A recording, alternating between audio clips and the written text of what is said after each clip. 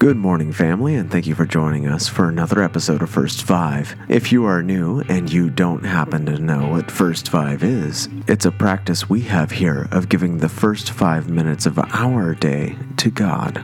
If you haven't done so already, please be sure to follow us on Spotify and on Apple Podcast. Also, please be sure to share this podcast with anyone you think it might encourage and inspire. Now, without further ado, let's jump into it. Our scripture for today comes to us from the book of Deuteronomy, picking up in verse 1 of chapter 15, and I'll be reading to you today from the English Standard Version. At the end of every 7 years you shall grant a release. And this is the manner of the release. Every creditor shall release what he has lent to his neighbor. He shall not exact it of his neighbor, his brother, because the Lord's release has been proclaimed. Of a foreigner you may exact it, but whatever of yours is in your brother, your hand shall release. But there will be no poor among you, for the Lord will bless you in the land that the Lord your God has given you for an inheritance to possess, if only you will strictly obey the voice of the Lord your God, being careful to do all his commandments that I command you today. For the Lord your God will bless you, and he will promise, as he promised you, and you shall lend to many nations. But you shall not borrow, and you shall rule over many nations, but they shall not rule over you. If among you one of your brothers should become poor, if in any of your towns within your land that the Lord your God is giving you, you shall not harden your heart or shut your hand against your poor brother. But you shall open your hand to him and lend him sufficiently for his need, whatever it may be. Take care lest there be any unworthy thought in your heart, and you say, the 7th year, the year of the release is near.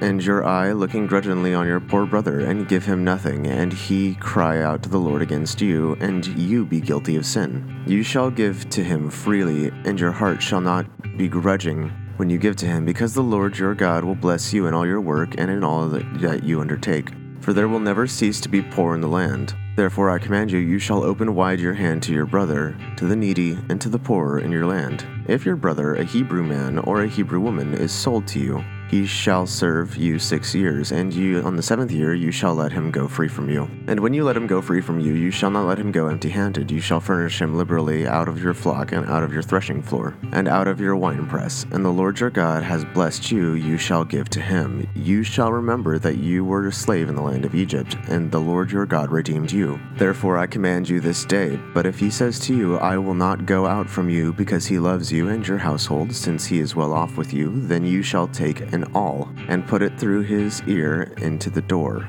and he shall be your slave forever. And to your female slave you shall do the same. It shall not seem hard to you when you let him go free from you. For at half the cost of a hired worker he has served you 6 years, so the Lord your God will bless you in all that you do.